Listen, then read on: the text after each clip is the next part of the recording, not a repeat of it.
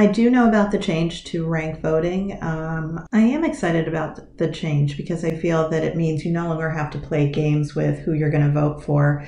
You no longer have to worry about whether or not the vote for your favorite candidate is going to take away a vote from someone else who is perhaps more likely to win. Good morning. This is Epicenter NYC. We connect our communities to news, information, and to each other. I'm Amivora. Well, it's finally time. Early voting began this past weekend, and the primary is coming up on June 22nd, so make sure to mark your calendars. If you've been keeping up with our newsletters, you'll already know that this is the first time New York City is using the ranked choice voting system for the mayoral race and for other citywide races. But what exactly is ranked choice voting? Before we jump in, a quick message from our friends and sponsors at McKinsey & Company. Breath is to voice what gasoline is to a car. You know, if you have no gas in your car goes nowhere. The same thing holds true for the voice. That's Denise Woods, author and esteemed voice and dialect coach. She's featured in McKinsey & Company's newsletter, The Short List. The Short List is a weekly curated sampling of McKinsey's need-to-know stories about work, the economy, and culture. If you don't breathe, you have no voice. For more of our best ideas, quick and curated, check out The Short List at mckinsey.com/shortlist. That's mckinsey.com/shortlist. And thanks. And now, back to the show. We asked a handful of voters around New York City about their thoughts on the new ranked choice voting system. Here's what they had to say. I just voted, just early voted here in New York using ranked choice voting. And I was very happy about especially with such a crowded mayoral field, I was really happy about the opportunity to get to not pick just one candidate, but pick kind of my top favorites for the position. For me in particular, it was exciting because I am originally from Brazil. I became an American citizen fairly recently. And in Brazil, we do have a system of runoffs. So if a candidate doesn't get more than 50% of the vote, we have a new election, a runoff election, to pick between the top two candidates. And what I really like about ranked choice voting is that it's kind of an automatic runoff, right? Like you, at the end of the day, you make sure that the candidate that's going to win is going to be the person that got at least 50% of people's support. I do know about the change to rank voting. I feel personally that it's been pretty well advertised. I've received several emails. I've seen a lot of advertisements. I've received information in the mail. Perhaps what's been less well advertised is why the change was made. I am excited about the change because I feel that it means you no longer have to play games with who you're going to vote for. You no longer have to worry about whether or not the vote for your favorite candidate is going to take away a vote from someone else who is perhaps more likely to win.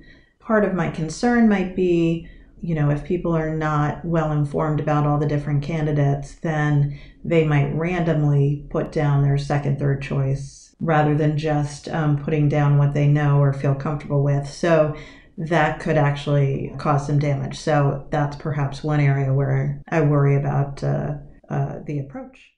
I am aware that our upcoming election is a ranked choice vote, and I think it's a cool thing. I'm motivated to be as informed as possible about all the candidates because my third, fourth, or even fifth choice may make a difference in who ends up leading the city. I feel invested in the outcome, and hopefully this will be a good consensus-building way for us to choose our leadership moving forward. Now, a primer on how to navigate ranked choice voting with journalist Felipe de la Hoz. Felipe, thank you so much for joining me today. Can we start by having you explain what ranked choice voting means and how it works? So it's no doubt an interesting development in municipal voting, but I think there's still a lot of confusion about it. It's the first time that this is being implemented here in the city. And so essentially what it is the first choice selections. You rank a number of people: first choice, second choice, third choice, fourth choice, fifth choice, up to 5. The first choice selections are counted as if it was a normal ballot. And if one candidate has won 50% plus one vote, that candidate becomes the winner of the election. If no candidate has at that point, then the candidate with the lowest number of first choice votes is eliminated. So they're just taken out of the race. And then the people who had voted for that candidate as their first choice, their votes are then sent to the second choice candidate that they had ranked. And then those votes are tallied, and the process basically repeats itself, eliminating a candidate until there are only two candidates left. And at that point, the candidate with the most votes win. You don't have to rank the full five candidates. You can fill in the top two or even just your number one pick. But in a crowded city council races like we have this year, where there are sometimes 15 or 20 candidates, the winners will be decided by pretty razor-thin margins. Yeah, okay. This is obviously a little more complicated than a previous trip to the ballot box might have been. Are you able to elaborate on why this process and ranked choice voting in particular is perhaps better?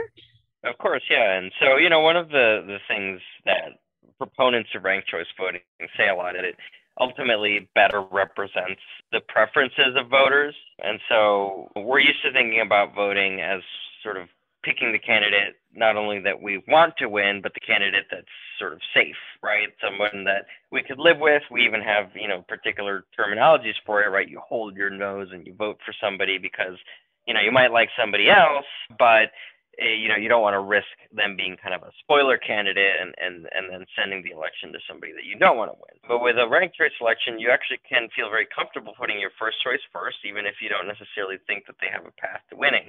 And if you're right and they don't, and the candidate loses, your vote won't be quote unquote wasted, because it'll simply go to your next ranked candidate.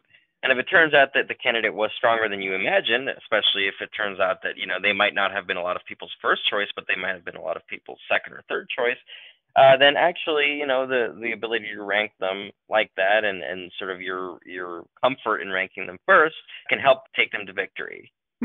Yeah, that makes a lot of sense. So when you were first talking about ranked choice voting, you mentioned the razor thin margins and being able to vote strategically. Are you able to talk a little bit more about what voting strategically actually looks like?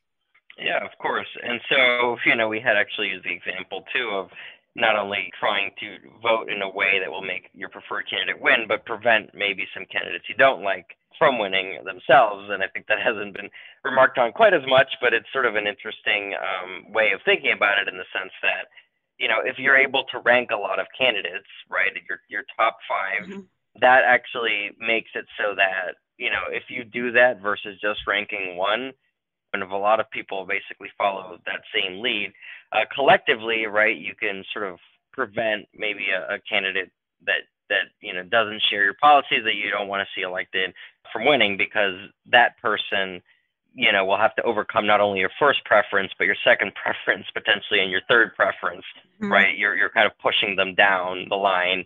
And so, it's another way of thinking about it strategically, too. And that's why we're encouraging people, really to take it seriously and actually, put as much thought into how they're going to rank a full slate of candidates as they would, ordinarily, into just who they're going to pick as their first choice. So it sounds like the recommendation is not to go in and vote for one or two candidates, but to really, really have a perspective on your top five. Does that sound right to you? Yes, absolutely. And I think, people should, before they find themselves in the, in the voting booth, kind of really give some thought to who are the sort of the various candidates in the various elections that they're voting for, city council, comptroller, mayor, public advocate. Who are the slate of people that they would feel comfortable with, not just the top candidate. Yeah. Okay. And then obviously this is new for New York City and specifically for the mayoral election, but ranked choice voting specifically already exists in a few other places and has for years. Can you talk about what went into making the switch this year to ranked choice voting? Absolutely, yeah. And, there are a number of other, localities around the country that have implemented it, but New York City is right now, the largest by far.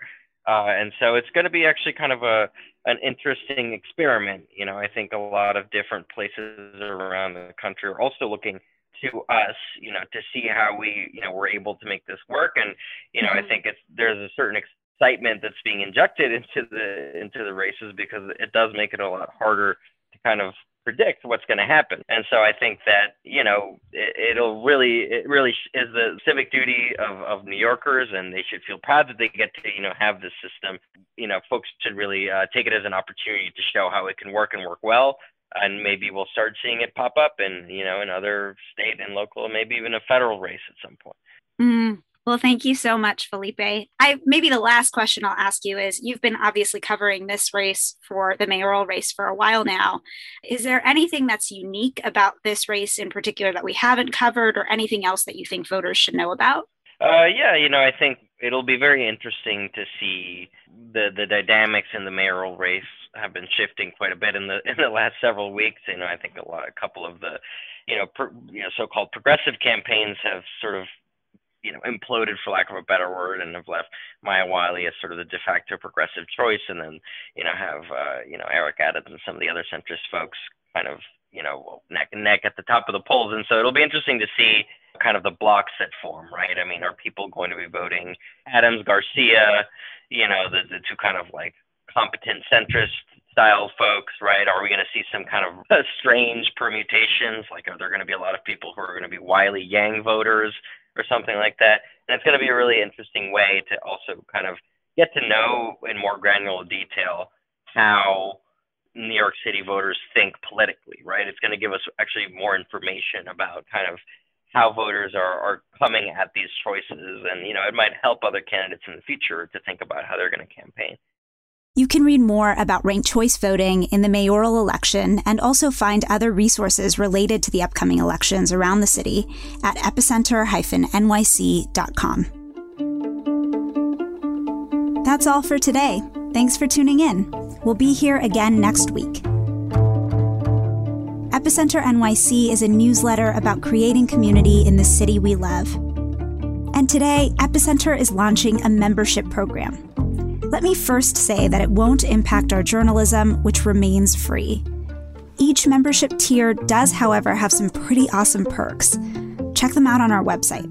We'd love to take our relationship to the next level. Our intro music is All the Pretty Horses by Karavika. You can find more of their music on their website, and it's linked to in our podcast description. See you later.